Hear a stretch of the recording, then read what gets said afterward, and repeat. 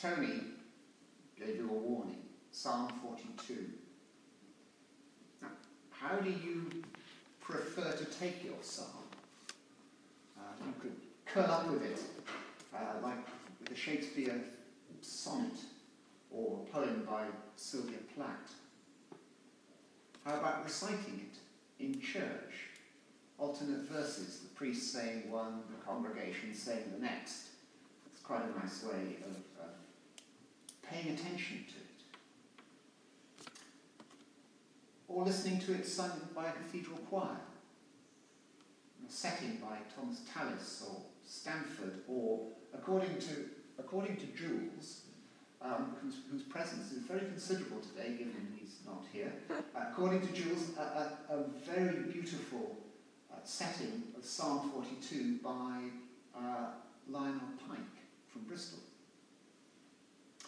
I wonder, you see, because Psalm 42 was written to be performed, to be sung.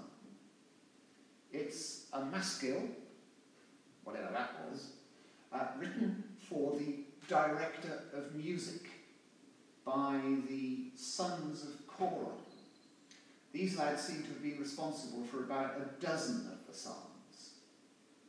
But how did it sound, this Psalm 42?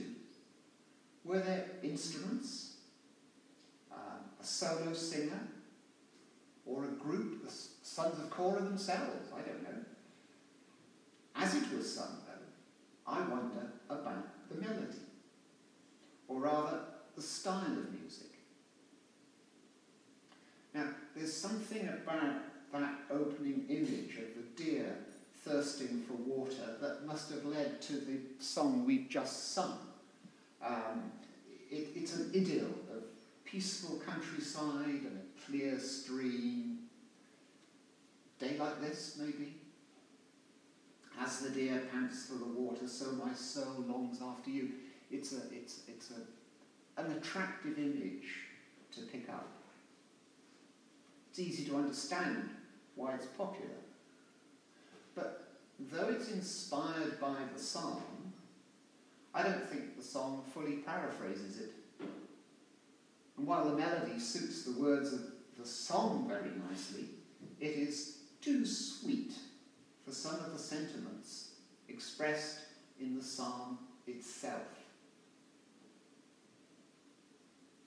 If you want a style of music for this psalm, it's the blues. It's classic blues with call and response, where one phrase is a commentary on the next. I know it doesn't begin with, I woke up this morning, but it could have. Strikes me this way. Psalm 42 includes the heartfelt desire for God, but the psalmist's real subject is a loss of confidence and the experience of internal conflict and doubt. In short, the psalm is about depression. Maybe not clinical depression, but a dark spiritual mood at least. And by the way, if you look it up, Psalms 43 and 44 continue in the same vein. Psalm 44 is even bleaker than 42, which is why it's not the chosen reading. It's not for family listening, I'll tell you. So, depression. The psalmist intellectually appreciates God's wonders and what he has done in the past,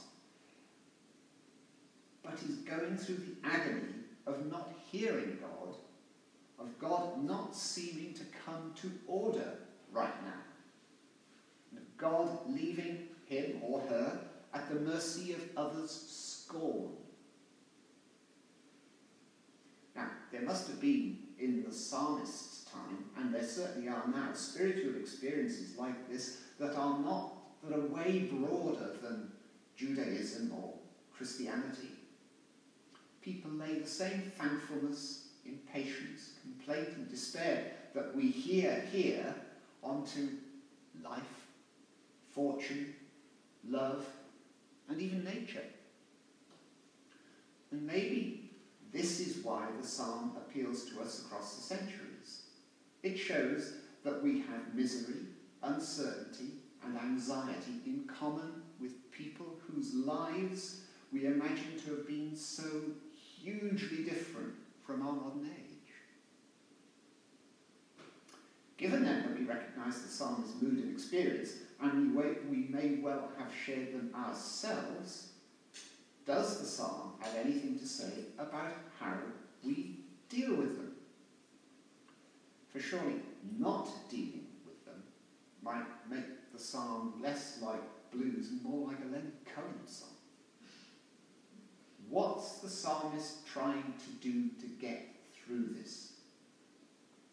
He says things like this: "These things I remember as I pour out my soul, how I used to go to the house of God under the protection of the Mighty One, with shouts of joy and praise among the festive throng." Looking back at a good moment. "My soul is downcast within me." Downcast comes up again and again. "My soul is downcast within me. Therefore I will remember you from the land of the Jordan, the heights of Hermon, from Mount Mizar." Looking back again. Here we have somebody trying to talk themselves round, geeing themselves up, counting their blessings, and even though they feel they're not getting any response right now, talking through the problem with God. They're working on their spiritual depression from within, as it were. It is, in a way, admirable. We should follow this example, except, I think, we shouldn't. In our time, let's say from the early 20th century onwards, our understanding of the human mind and its condition has advanced a little bit. Sigmund Freud and the many who came after him have given us huge insight and have shown us ways in which we can, with compassion and expertise, deal with mental distress, both temporary and long-lasting. And most of these approaches involve other people. So I don't have any trouble imagining science saying to the sons of Korah, "Great diagnosis, lads, but poor prescription." No surprise, of course, that my own training as a psychologist and counsellor nudges me in this direction. But you may say, we're talking about our relationship with God here, our difficulty in comprehending something beyond the human, beyond the whirrings of synapses and neurons, beyond the symptoms and conditions that psychologists and psychiatrists can grasp. Very well. Let's not think about psalmists or psychiatrists or psychoanalysts of this school or that. Let's go instead to our storyteller and teacher. Jesus was a communicator and motivator, but he was not a personal coach. He encouraged his friends and followers to share and to support each other, something that continued even more strongly after Pentecost. Of course, he spoke privately to individuals from time to time. There's a story of the woman at the well, of Nicodemus, for example, and Simon the Pharisee in today's Gospel reading. But mostly he taught groups of listeners, friends and followers, and I'll bet they debated with each other as well as with him.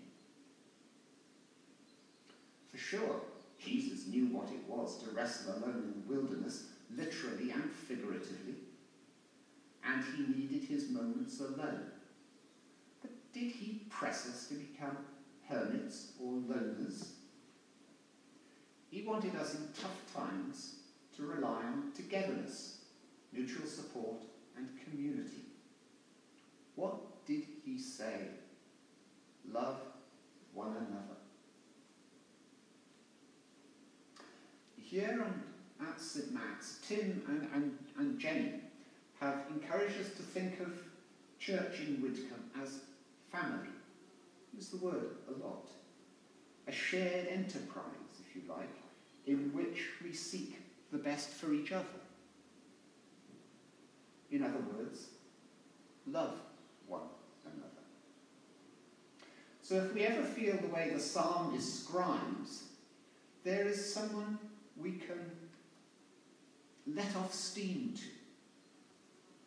or say the otherwise unsayable to, or who will pray with us. There are conversations we can join. We have only to ask. But also, in tough times as in good, simply being together as we are now in church uplifts us, moves us in ways that are more oblique or tacit. As we share, as we will soon, the peace of Christ, when we manage to sing in time and in tune with our neighbour, when we share moments of silence or good music, when the baptism of a child touches us, when someone seems happy to see us, for goodness sake, or remembers how worried we've been about Jim or little Miranda, in, I don't know, shared puzzlement that preacher's litany of nonsense. At these moments of being together, the warmth we feel is love. And at these moments, crucially, the God we seek, the God that the psalmist sought, that God tiptoes closer. Apropos Psalm 42 and its spiritual blues, a lonely, dark corner is surely no place to be when God seems far away. It is no good just praying harder and harder in order, finally, to extract the response you expect from God. Look around you. Perhaps faith in God means trust in other people's fellowship. Let others walk you to the streams of water for which you long.